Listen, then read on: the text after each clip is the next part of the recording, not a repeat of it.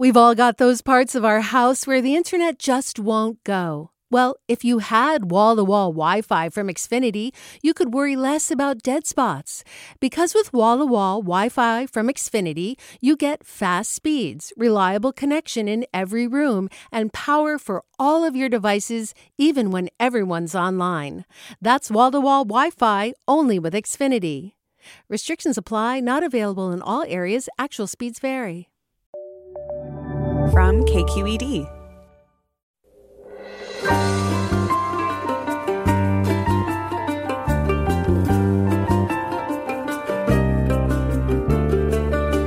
From KQED Public Radio in San Francisco, I'm Mina Kim.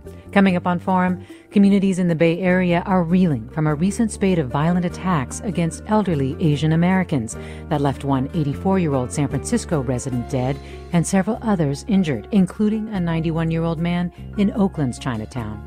And even before these incidents, Asian Americans and Pacific Islanders nationwide were seeing a spike in hate crimes and verbal harassment during the pandemic. In this hour, we look at the toll these attacks are taking on individuals, communities, and efforts to stop them. Join us.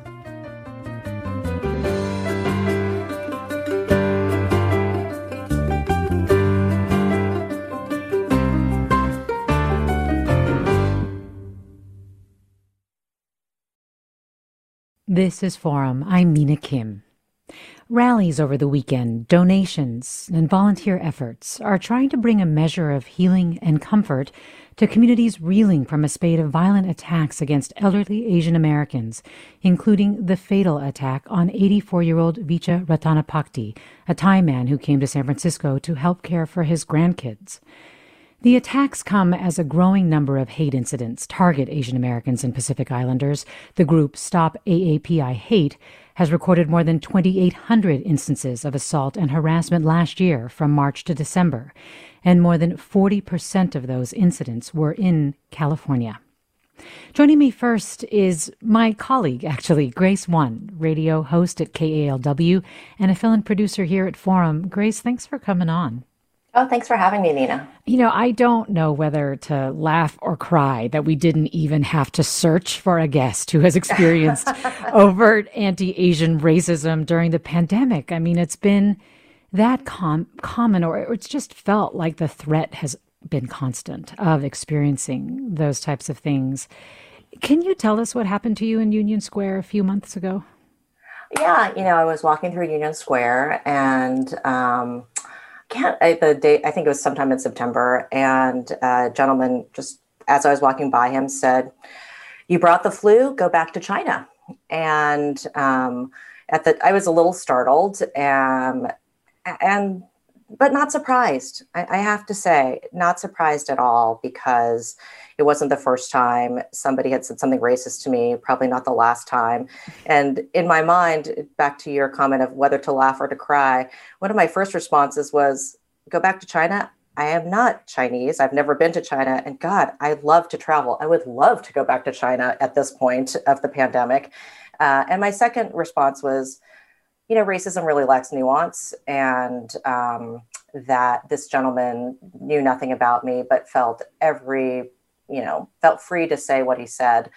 To be clear, he didn't seem really altogether mentally sentient. I mean, I don't know what his situation was, but he didn't seem like he was well cared for. So I just walked on, but it was a sad moment to live in the city. Yes. And I'm also wondering how your elderly parents are doing with all of this. I know they live near the Anza Vista neighborhood where the 84-year-old man was attacked in the middle of the day and later died. Yeah, my father's 88, my mom is 85. They moved up to San Francisco for similar reasons to the gentleman who was frankly murdered, to help us raise our kids. And so they've been living in San Francisco for the last 14 years. And in part, they came here because it's a great place to be elderly. You don't have to rely on driving. There's public transportation. They love walking everywhere. And now among their friends, there's a real concern about going outside, being careful when you do go outside, pandemic has been so tough on older people because everything they're supposed to do to stay healthy, just to be social, see people, they can't do. So my parents have been very careful. They're concerned about taking walks, and my dad loves to go to Trader Joe's on Masonic, and he's taking it easy, and we've asked him not to go. So we could pick up groceries for him just because we don't want to expose them to any more than they need to be exposed. I mean, our parents have already been so isolated and at home so much more often anyway. I'm just curious how it makes you feel that they are limiting their activities that much more. It's a mixture of being really sad because they're very social, outgoing people. I mean, my mom, before the pandemic, would walk 3 miles outside on a daily basis and go to the JCC for her 60-lap swim. And now their lives are so curtailed. And, they came to this country 50 years ago. And my mom said recently, she's like, I've lived through the occupation of my country, World War II, Civil War. She's like, I didn't think my life was going to end like this, kind of at home, not able to go out, not just because of COVID, but really worried that somebody might hurt me just because of who I am or what I look like. And it's a mixture of sadness and anger on their behalf. And I just want to give them a shout out because their 58th anniversary is this Thursday. So we will do something special for them. Well, please tell them happy anniversary. Thanks. Had you heard your mom say anything like that before? No. I mean, this country has always been one of opportunity and hope. They're so proud of what their three daughters, my sisters and I, have accomplished. But there's just it's exhausting, it's exhausting to deal with the casual racism. And I think the last 4 years of the presidency, I mean, the anti-Asian sentiment didn't start with COVID. And there may be very good reasons why to have a strong foreign policy against China, but the way in which it's been portrayed has leached out into being anti-Asian just in our own country. And that's been hurtful and difficult. So, yeah, actually, when I had 2 teenage boys follow me while I was jogging and yell racial slurs, this was at the end of 2019. So pre-pandemic, they actually yelled "Vote Trump" when they did it. But go ahead, Grace. Again, it's so common that like when it happened to me in Union Square, I didn't even think about it. I just kind of walked along because it's way more prevalent than I think people realize. And I think it's been great that the Asian American community is saying like, oh, we have to actually speak up about this because people don't realize how prevalent it is. Have you told your parents about what happened to you in Union Square or reported it? Or They may be hearing about it for the first time now. I don't want to worry them. I didn't even tell my kids because I didn't want to worry them. And I think that's what a lot of us do. We just kind of stuff it inside and say, okay, just one more thing that happened to me today. And you don't want people to, fret about you because I am used to it. I can't say it doesn't, it's not awful, but you do get used to it. Well, Grace, please give your parents my best. Thank you for being willing to share your experiences. And I just really appreciate it. Thank you, Grace. Well, they adore you. So this has been a lot of fun. Grace One, radio host and producer at KALW and an awesome fill-in producer here at Forum. I'm going to invite Russell Jeung into the conversation now, professor of Asian American Studies at San Francisco State University and co-founder of Stop AAP I Hate, which tracks incidents of hate against Asian Americans and Pacific Islanders in California. Russell Jeung, thanks for coming back on Forum. Thanks again for having me, Mina. So the incidents that Grace was describing are not uncommon, as we just pointed out, and as your numbers show. I mean, when we last talked on the show in March, you and Chinese for Affirmative Action and Asian Pacific Policy and Planning Council had started this website where people can self-report violence and harassment. I mean, since then, you've recorded more than 1,200 incidents just in California. Can you describe the range of what people are saying is happening to them? Yeah, the range is a lot like Grace explained. Verbal harassment make up the majority of our cases, But, we're not finding that they're just microaggressions that people could easily brush off. It does become traumatizing after a while and when it's repeated. We've been surveying our respondents, and they are showing signs of racial trauma. That Asian Americans are the racial group with the highest rates of mental health distress during the pandemic. Those who experience racism have increased anxiety, sleeplessness, and triggering responses. They avoid places now because of the trauma. And so that's been happening a lot. 8% of our cases are physical assaults. So they're hate crimes where people get pushed and shoved, have rocks and bottles thrown at them. And then, what Grace talked about, being told to go back to China or having people say Trump 2020, that occurred in about a third of people clearly use xenophobic language. They include slurs, profanities. And so that sort of heightens that sense for Asian Americans that we're perceived as outsiders who don't belong. I think over time, used to it, but it's not something we should get used to. It's normalized, but it's not normal, or it shouldn't be normal to cast people as perpetual foreigners. And then do you think the incidents you're recording at Stop AAPI Hate are an accurate reflection of the extent of hate incidents likely occurring? Oh, we're just the tip of the iceberg. It's much more pervasive and widespread than our numbers indicate. A UCLA study that was a good random sample surveyed Californians, and Asian Americans report 7% of the community report experiencing direct racism. Now, 7% doesn't sound like much, but in California, that's over 400,000 people experiencing direct racism. That translates, last year, over 1,000 incidents a day in California of anti-Asian hate. So most Asian Americans are experiencing it, or one degree of separation away from being harassed or yelled at or attacked or shunned. And you say racial trauma. Can you talk about how that is showing up? Well, again, like I said, in our respondents, they're displaying mental health distress. Asian Americans are the racial group with the most anxiety during COVID-19. And it's like what Grace talked about. Not only are we concerned about getting COVID when we go outside, but because we live in multi-generational households, we're concerned that our elderly parents might get COVID. So we have a double concern. And then because of racism, our businesses are avoided and our ethnic businesses shut down earlier. So we have higher rates of joblessness than any racial group besides African Americans. So we're concerned about our economic livelihood. So those factors on top of the racism that we could be experiencing have really heightened the fear and depression that Asian Americans are dealing with during the pandemic.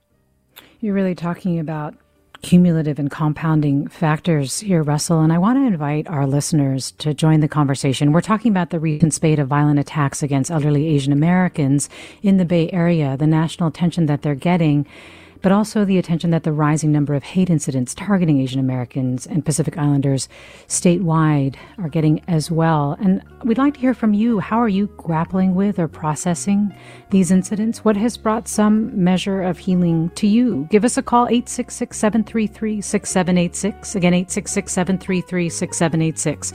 You can also get in touch on Twitter or Facebook at KQED Forum, or email us, forum@kqed.org. More after the break. I'm Mina Kim.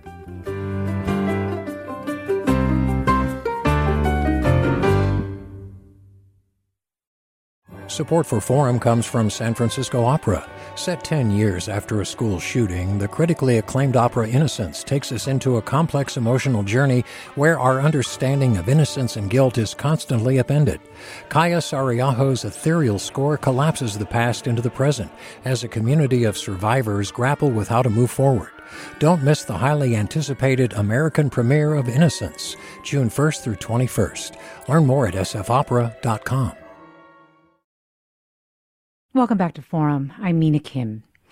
We're talking with Russell Jeung, professor of Asian American Studies at San Francisco State University, co-founder of Stop AAPI Hate, which tracks incidents of hate against Asian Americans and Pacific Islanders in California. And joining us now is Dr. Sherry Wang, associate professor of counseling at Santa Clara University. Dr. Wang, thanks so much for joining us. Thank you for letting me be here. I appreciate it. And Dr. Wang, you yourself have also taken surveys, collected data from clients about hate incidents and about the targeting of Asian Americans during the pandemic. And I was struck by learning about some of the questions in your survey, one of them being that those who reported hate incidents suggested that in almost no instances was there any bystander intervention. Can you talk about the significance of that finding to you? Absolutely. I mean, I think, when we think about racial trauma, I think it isn't just what happens. It's not just the overt violence that happens. It's also what happens in the moment when nobody comes to help you and you're looking around. And then it's also happens what afterwards in terms of when you seek support and you're sharing to people that you trust and you're being told like, it's not a big deal, get over it, or maybe you're imagining it, or it's not as bad as other people's experiences. So, I mean, I think there's a lot of pieces that follow up afterwards. And so the bystander part is really one important part that I think we miss out, because what happens then is when people do report it, or even they're not actually reporting to any source for documentation. They may be just going to trusted people that they're sharing it with. One of the issues that can happen is unintentional victim blaming of, well, why didn't you do this? Or, well, what were you doing to elicit, right, that kind of perpetration? And so, I started a study around May, and really it was to build off of the amazing work that Stop AAPI Hate was doing.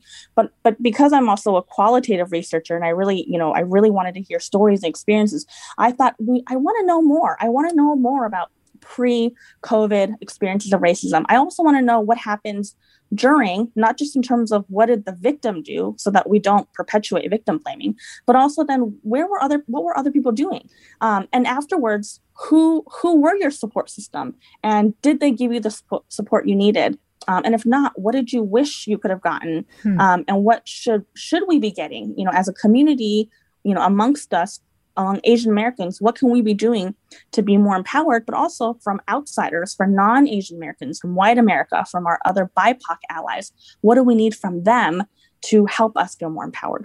Do you think that the lack of intervention can contribute to this sense of downplaying the incident, or even the sense of erasure that a lot of Asian Americans talk about?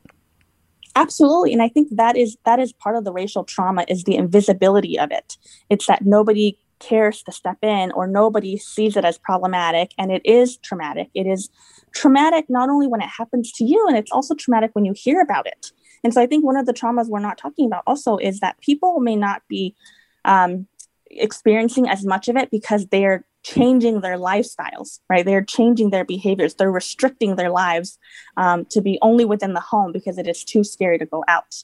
And so absolutely, I think 100% that this is a problem not only for Asian Americans, but it speaks to our societal lack of understanding of Asian American experiences of racism, and the need for everybody to pitch in, because this is a problem for everybody, not just the AAPI community. There was another striking finding in your surveys. Respondents told you that they were anxious about naming race as a factor in incidents of physical or emotional harm because they felt their experiences were not as bad as those of Black people. Can you talk more about this?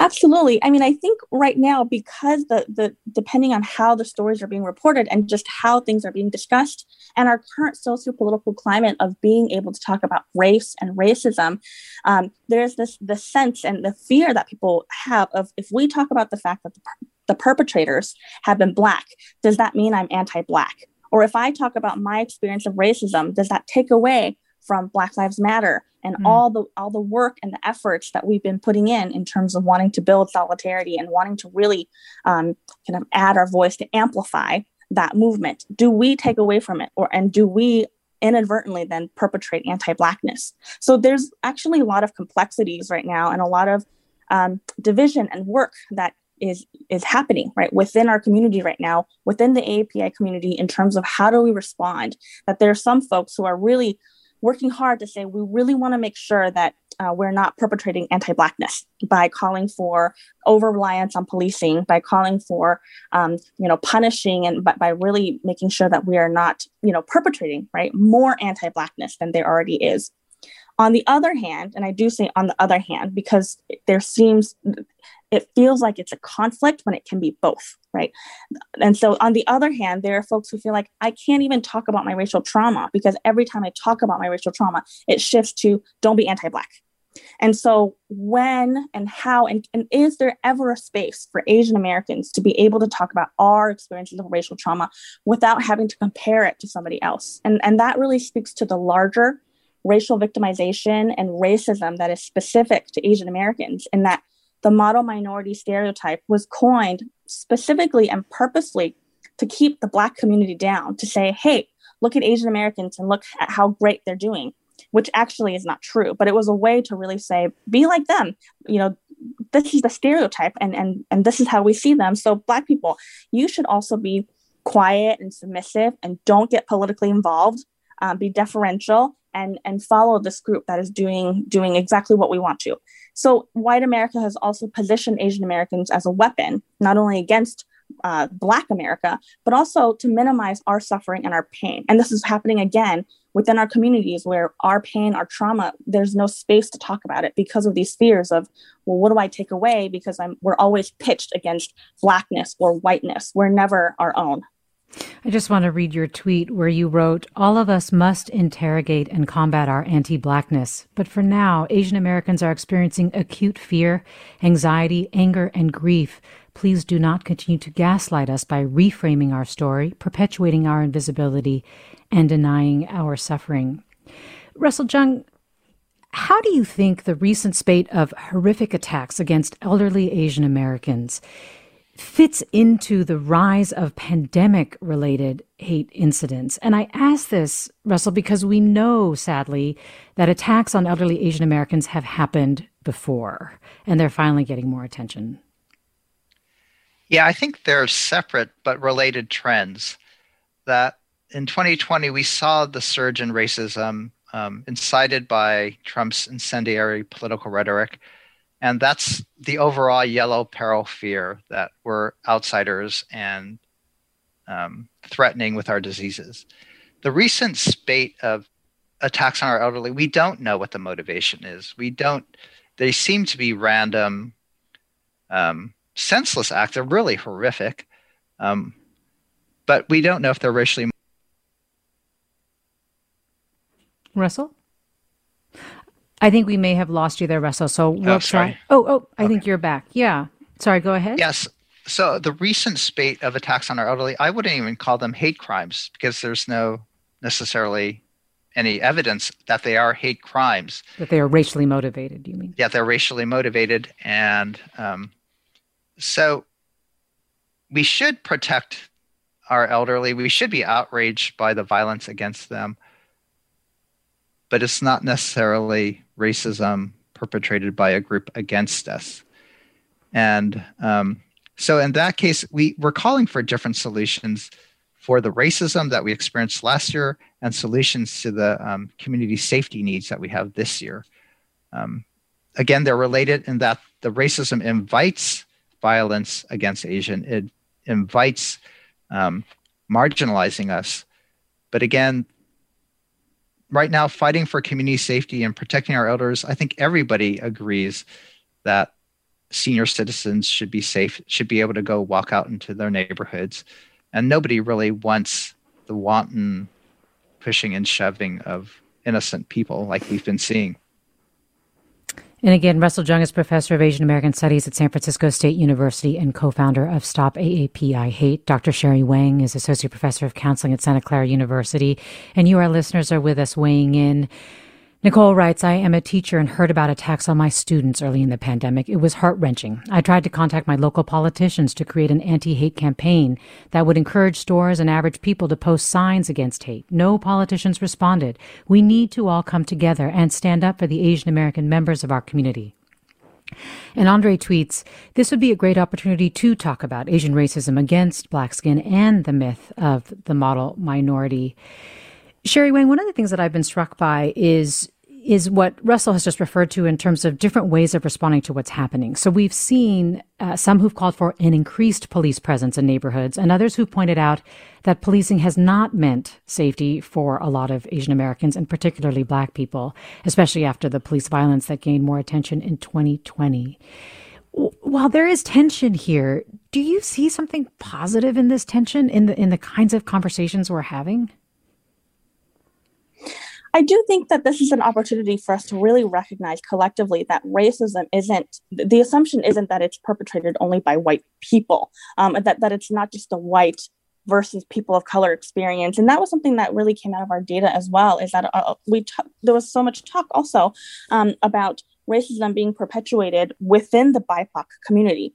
And I think that that's really crucial for us to think about as we think about what it means to reimagine safety and accountability, and to determine as communities, what do we mean by that and who are we protecting from? And that's different than, I think, policing, because it's what are we policing? What are we kind of dividing, as opposed to who are we welcoming and how are we brainstorming ways to work through this together? It doesn't have to be a divisive issue. It really can be one where it's about, like, how do we determine what is safety and accountability versus really kind of punishment and vengeance, which I think it's important to talk about those feelings as well, but that this is a much larger issue, and it's one that all of our communities are experiencing at different levels. Russell Chung, you've talked about the need for culturally competent police forces. Can you talk about this? What you mean by this? Right. We have a coalition for a community coalition for safety and justice, and one of their that's made up of over 70, 80 Asian American community groups in the Bay Area right now, and they're calling for culturally competent resources. And that looks like, for victims and targeted people, mental health resources, victim relief units in the district attorney that could actually hear in the languages of the people the stories and distress of the victims, provide trauma, mental health services, and provide accountability and restitution. Restorative justice measures actually provide healing for the victims, and that's what we're asking for. But we're also asking for, again, non-patrolling, non-necessarily policing methods, but calling for community ambassador programs. So I think both sides, those who call for more patrolling and those calling for more community intervention, preventative measures, both sides are calling for this community ambassador program. This is where we would have local residents hired by nonprofits who are just greeters on the streets. You see them in business districts where they wear vests and they just welcome people. They give directions. Those in Chinatowns, they could speak the language of the merchants. They can be on a watch for our elderly. And then they could also serve the unhoused. They can help clean up the streets. These types of community ambassador programs, not necessarily more policing or patrolling, but just having people out there watching out for our community, have actually been proven with evidence, data-based evidence, that to reduce crime. So this type of approach is more preventative, is actually less expensive, and I think needs to be promoted even more. Let me go overall, to caller. Oh yeah, Russell Chung, go ahead. I just want to add, like Dr. Wong said, calling out racism against Asians doesn't necessarily mean we're trying to be anti-Black. Rather, I think calling out racism against Asian Americans, trying to dismantle white supremacy, is actually in partnership with Black Lives Matter. Asian Americans are the racial group most in support of Black Lives Matter after African Americans. And so as we dismantle the racism we're experiencing as outsiders, as perpetual foreigners, we're working together with Black Lives Matter, who are fighting mass incarceration. Together, I think what our community coalition is calling for is racial solidarity for justice for everyone, for safety for everyone. So again, I don't think we're necessarily at odds We have to call out anti-Blackness in our communities, but I don't think calling out Asian American racism leads to anti-Blackness. And I do think that we are seeing that solidarity even more visibly this time around than I remember, Russell Jeung. Whether it be on social media, whether it be at the rallies. Did we lose you again there, Russell? Oh, no. Yeah, I'm sorry. Yeah, I've seen it too. Large racial solidarity movements. The rallies this weekend in San Francisco and Oakland were really multiracial. And I think we are working together to combat the crime in our neighborhoods and to protect our elderly. Well, joining us now is Assemblyman David Chiu. David Chiu, thanks so much for being with us. Thanks for having me on. We were just talking about alternative solutions to having more police in the aftermath of attacks like this. Can you talk a little bit about what you're trying to implement statewide? Sure. And by the way, before I talk about the statewide piece, I want to piggyback on something that Professor Jeung just mentioned around community ambassadors. So the community ambassador program in San Francisco actually came out of incidents in which there were Asian, mostly seniors, who had been victimized by crimes in and around our transit stops. And I remember working on this years ago with then Mayor Ed Lee, as well as some of my African-American fellow supervisors at the time, on a program that would allow us to patrol the streets, but do it in a culturally competent way. Do it with folks who were trained in how to de-escalate violence, how to mediate between communities. And it has been a very effective program, and I think is the kind of thing that would both make us safe, but bring our communities together. Getting to what we're talking about at the state level, we are, as Asian legislators, pushing a number of things. And when you say we, you also mean Assemblyman Al Muratsuchi of Torrance as well. Correct, as well as the Asian American legislators in the California State Legislature. Last week, we proposed the reintroduction of a bill that I had a number of years ago to do what we think is a no-brainer, which is to require the California Department of Justice to establish a toll-free hotline number and basically an online forum to report hate incidents and hate crimes, to do the sorts of things that Professor Jeung and Stop AAPI Hate have been doing. We can't have it beyond the Asian American community and Asian nonprofit and scholars to track this. We need our state to do this. And what the hotline legislation would call for is for the Department of Justice not only to take these calls, but to help victims report hate crimes, to connect them with local law enforcement agencies, to connect them with resources and support for survivors and victims, and to make sure we're educating the public around the different remedies that are available to them. Now, on top of that, we've also asked the governor to direct state agencies to create guidelines to enhance public safety, really to get everybody working together to address this. We've asked for the creation of a racial bias task force, really a strike team of culturally competent, in many instances, immigrant advocates to help interact with community, share these incidents, work with community on different ideas to respond to them. And we need funding. We need funding to support projects like Stop AAPI Hate, to make sure we're studying the impact of COVID-19. Professor Jeung and others on this show have already talked about the mental health impacts, the incredible trauma that folks are engaging in. We want to make sure we're addressing that as well. We'll have more with David Chiu right after the break. We're also talking with Dr. Sherry Wang and Professor Russell Jeung. Stay with us. I'm Mina Kim. You're listening to Forum.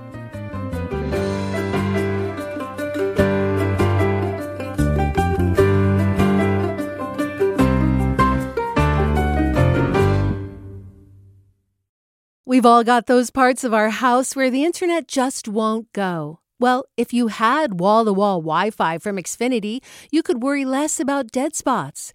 Because with wall-to-wall Wi-Fi from Xfinity, you get fast speeds, reliable connection in every room, and power for all of your devices, even when everyone's online. That's wall-to-wall Wi-Fi only with Xfinity. Restrictions apply, not available in all areas. Actual speeds vary. This is Forum. I'm Mina Kim. We're talking about the recent spate of violent attacks against elderly Asian Americans in the Bay Area and the rising number of hate incidents targeting Asian Americans statewide, as well as efforts to stop them. We have Assemblyman David Chiu with us. And Assemblyman Chiu, just before the break, we were talking about your hotline that you were trying to get off the ground. You mentioned that you are reintroducing this bill. Why do you think, or do you think it has a better chance of success this time around? Well, I first introduced this bill in 2017. It was right after Donald Trump had been elected, and it was in the context of what we saw of a increase in hate crimes, not just against Asian Americans, but against African Americans, against LGBTQ folks, against immigrants, against Muslims. And we moved forward to the bill in that context. But the numbers, I guess, weren't compelling enough to folks, and people asked the question of whether it made sense to spend the money for the Department of Justice to set this up. I would suggest that that the only way folks are going to see justice and really prevent these sorts of incidents in the future is to be able to make sure there's a direct channel of communication between the survivors, victims, family members, those who are seeing these incidents perpetrated against them, and the state authorities that can actually do something about it. So I'm hopeful, but this is a legislative process. We'll see what happens. Do you notice a difference in terms of political will to do something about this, given the increased attention it's gotten? I think so. I mean, I think what is new in the past year is the intensity of the violence. I mean, the fact that we literally have had community members murdered on California streets, as well as just the incredible sheer breadth of what's happening. Dr. Jung and the Stop AAPI folks have documented nearly 3,000 reports of hate incidents, over 700 in the Bay Area. And to his point, this is only the tip of the iceberg. We know that for every instance of discrimination or vandalism or physical assault, there are probably tenfold incidents that are happening that don't get reported. We've all experienced these incidents, and we need to be able to track it. If you can't measure something, if you can't count it, you can't address it. Well, Assemblyman Chiu, appreciate having you on. Thanks for having me. David Chiu, California Assembly member representing District 17 in San Francisco and chair of the California Asian Pacific Islander Legislative Caucus. We also have Russell Jung with us, professor of Asian American Studies at San Francisco State University, co-founder of Stop AAPI Hate, which tracks incidents of hate against Asian Americans in California, and Dr. Sherry Wang, associate professor of counseling at Santa Clara University. Of course, you can join us as well by calling 866-733-6786, getting in touch on Twitter or Facebook at KQED Forum, or emailing us forum@kqed.org. Arlinda in Oakland, join us. Hi, Arlinda. Hi, Arlinda, are you there? All right, looks like we've lost Arlinda. Let me go to Casey in Oakland. Hi, Casey. I think we are having a little bit of difficulty with our phones, so let's go to comments while we get that straightened out. Gary writes, I worked as a first responder in the Asian district of Oakland for a few years. Even 12, 13 years ago, I saw violence perpetrated against Asians. In fact, it was fairly common. I saw elderly Asian residents being targeted for violent, abhorrent home invasions. Evidently, some of the elderly community members used banks less than younger folks, so they'd have larger sums of cash in their homes. This is not a new issue, and I am thankful to see light being shed on it. Sherry Wang, one of the things that I've heard brought up a lot is just the fact that it's happening to the elderly, and the attention and reverence that communities have for the elderly has made this just that much harder to absorb.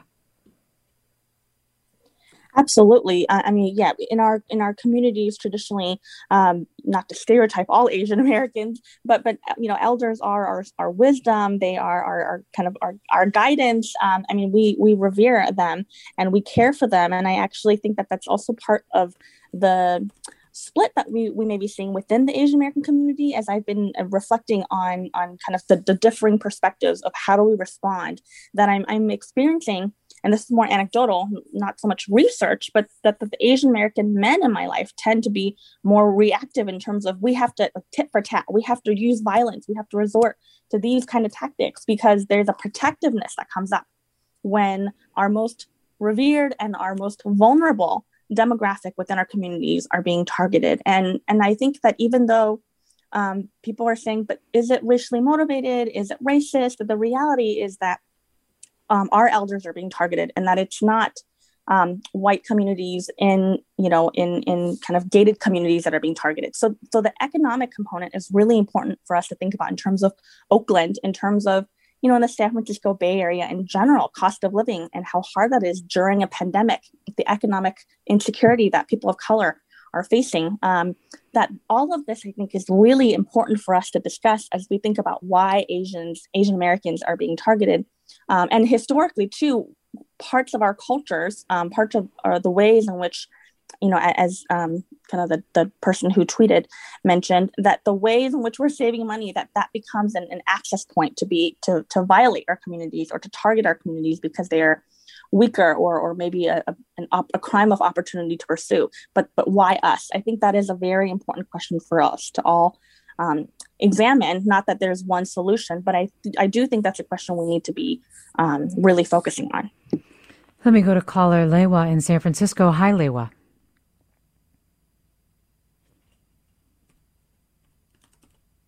Again, I'm not hearing our calls coming through, but let's see if we can figure this out. But it's a really good question, Russell Jeung, in terms of, as you've been doing your research, what are the reasons that you think occur most frequently, that you believe drive Asian Americans as targets? What we found in our research is that we're targeted first of all, people who bullies think are vulnerable are targeted.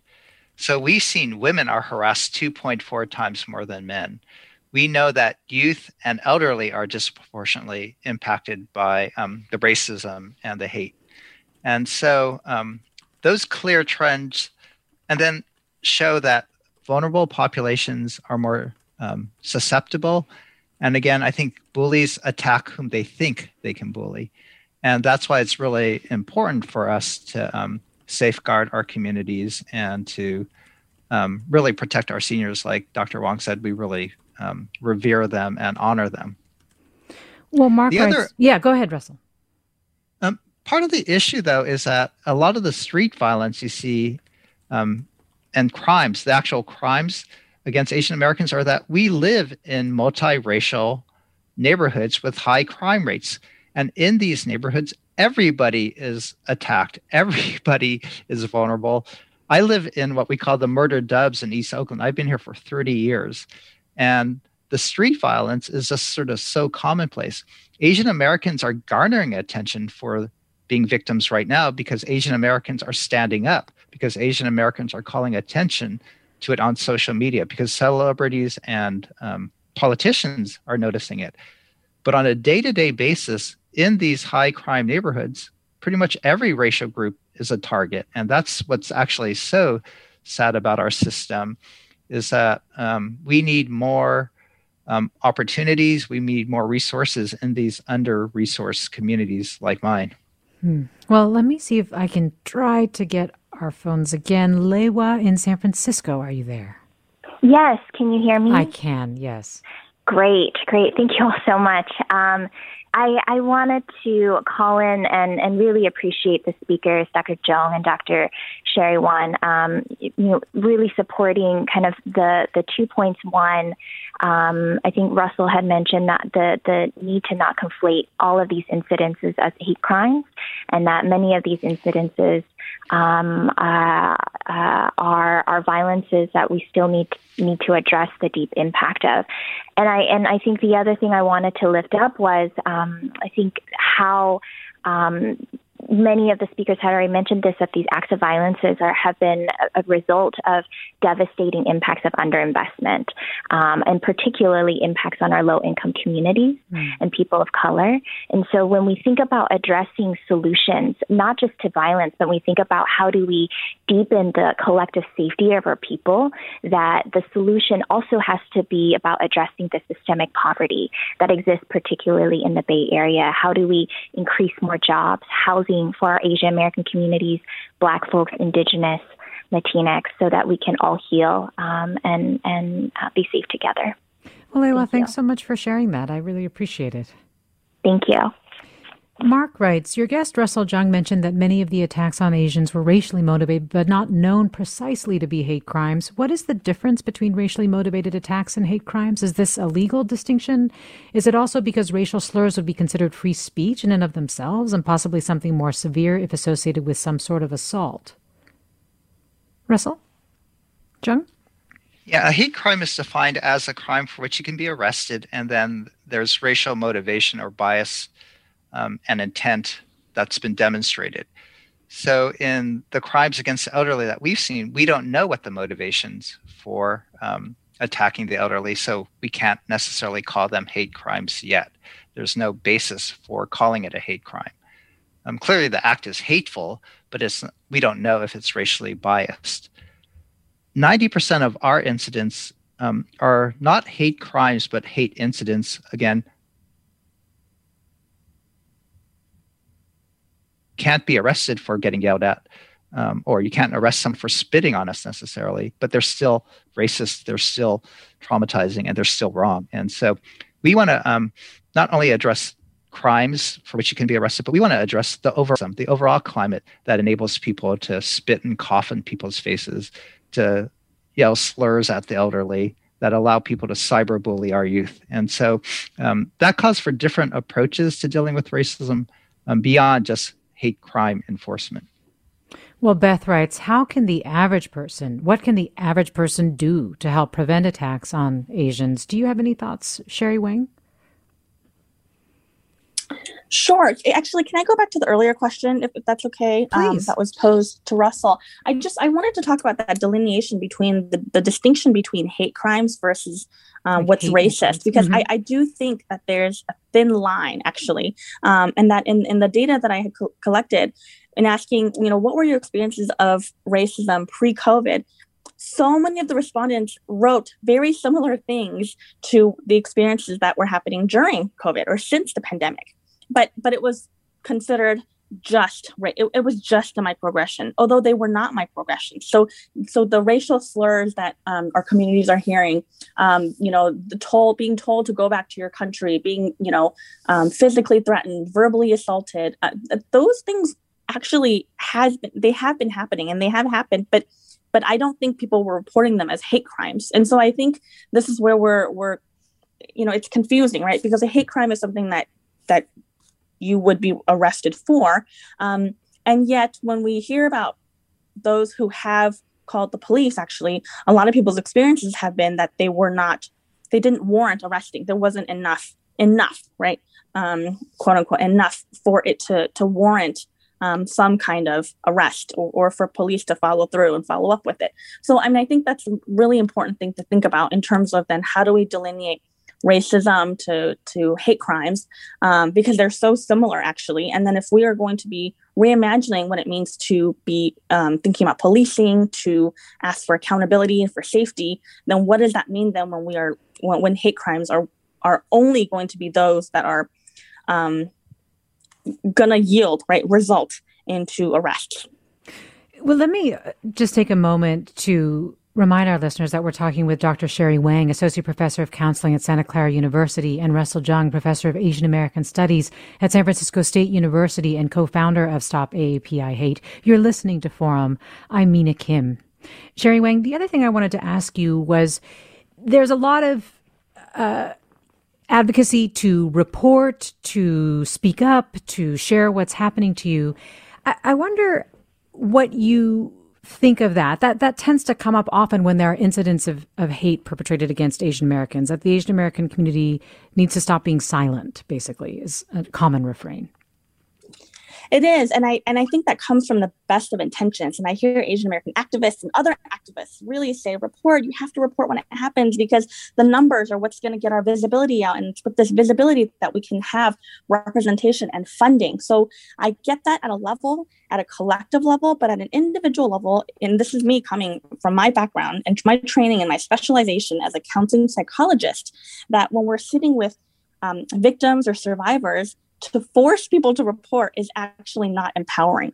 And to say you have to report, you have to report. First of all, when we do work with victims of trauma, we don't require them to do that. We actually try to build a relationship until the victim/survivor feels like it is safe enough to share their story. And even after then we provide resources until they may feel empowered enough to then report. But that is a decision that people get to make. And it's also a decision that they get to make where they decide not to, because that feels more empowering for them. Because the process of reporting actually is very traumatic and re-victimizing, because when you report, you have to retell your story and you don't know how people respond. And we know from the research actually that the way people respond to assaults, that actually is what's even more traumatic than the initial trauma itself, right? Because you can get responses of, well, what were you doing to invite that? So we can easily get a lot of victim blaming. And I think in this particular case with Asian Americans, to really emphasize, you have to report. It's also, a lot of that is also highlighting we have to report so that we are defying these stereotypes of Asian Americans being quiet and submissive and docile. And I think that is problematic, because we're still centering these stereotypes as the kind of our narrative. And so not only then are we telling victims, listen, when you feel really traumatized, when something horrific has happened to you, you have to do this. You have to prioritize our collective community over your own emotional well-being, when it could be that all you want to do is go home and hide into a hole and never talk to anybody because you feel so shameful, for example, right? And so we're asking people to do that, number one, which is problematic. And I think number two, it's problematic then to say you have to do it to represent your community. Like, we're already talking to people who are victimized, and now we're saying if you don't speak up, you're going to make our community look bad by what? By perpetuating that we're quiet or silent, or that we are not politically active, which these are all stereotypes to begin with. But now we're putting that unintentionally, of course, but we're unintentionally putting that on one another to have to work against stereotypes, which ultimately then reinforce these stereotypes because they're centering all of our actions. So to me, that's the problem with, with saying report, that it's really important to also say, bystanders, you need to report, you need to intervene. So we have about 30 seconds left, Dr. Wang, with what we can do to support others who are going through this, or even support ourselves if we have been the target of these kinds of incidents. I think, because we're really talking about how all of us are affected, in different ways by racism and by trauma, that it's really important for us not to compare our racial traumas and not to feel like it is incumbent on us as victims to have to solve the problem of racism. I think what we can do to one another and with one another is to truly just listen, empathize, validate, and really acknowledge the pain that we're all in. We are in process right now. There's no outcome necessarily. And it's okay for us to be in it with one another, to just hear one another, and then to move forward once we really feel like we are seen, because the invisibility is really what perpetuates the trauma and really perpetuates then the sense of we're not safe and we're never going to be seen. Well, Dr. Sherry Wang, thank you so much for talking with us. I really appreciate it. Thank you. Sherry Wang, Associate Professor of Counseling at Santa Clara University, and Russell Jung, Professor of Asian American Studies at San Francisco State and co-founder of Stop AAPI Hate. Can't thank you enough for your involvement in this project, Russell Jung, and what it's shown. Thanks. Susan Britton produced today's segment. Thanks to our listeners for their questions and comments. I'm Mina Kim. Thanks for listening. Funds for the production of Forum are provided by the members of KQED Public Radio and the Germanicos Foundation and the Generosity Foundation. Support for Forum comes from San Francisco Opera. Set 10 years after a school shooting, the critically acclaimed opera Innocence takes us into a complex emotional journey where our understanding of innocence and guilt is constantly upended. Kaya Sariaho's ethereal score collapses the past into the present as a community of survivors grapple with how to move forward. Don't miss the highly anticipated American premiere of Innocence, June 1st through 21st. Learn more at sfopera.com. We've all got those parts of our house where the internet just won't go. Well, if you had wall-to-wall Wi-Fi from Xfinity, you could worry less about dead spots. Because with wall-to-wall Wi-Fi from Xfinity, you get fast speeds, reliable connection in every room, and power for all of your devices, even when everyone's online. That's wall-to-wall Wi-Fi only with Xfinity. Restrictions apply, not available in all areas. Actual speeds vary. Did you ever wonder what it's like to live alone? Hidden in the woods, not speaking to a single soul for 30 years. Or wander the desert, uncover a hidden well, and dive to the bottom of the deepest water hole for 2,000 miles. The Snap Judgment Podcast takes you there with amazing stories told by the people who live them, with an original soundscape that drops you directly into their shoes. Snap Judgment. Listen and subscribe wherever you get your podcasts.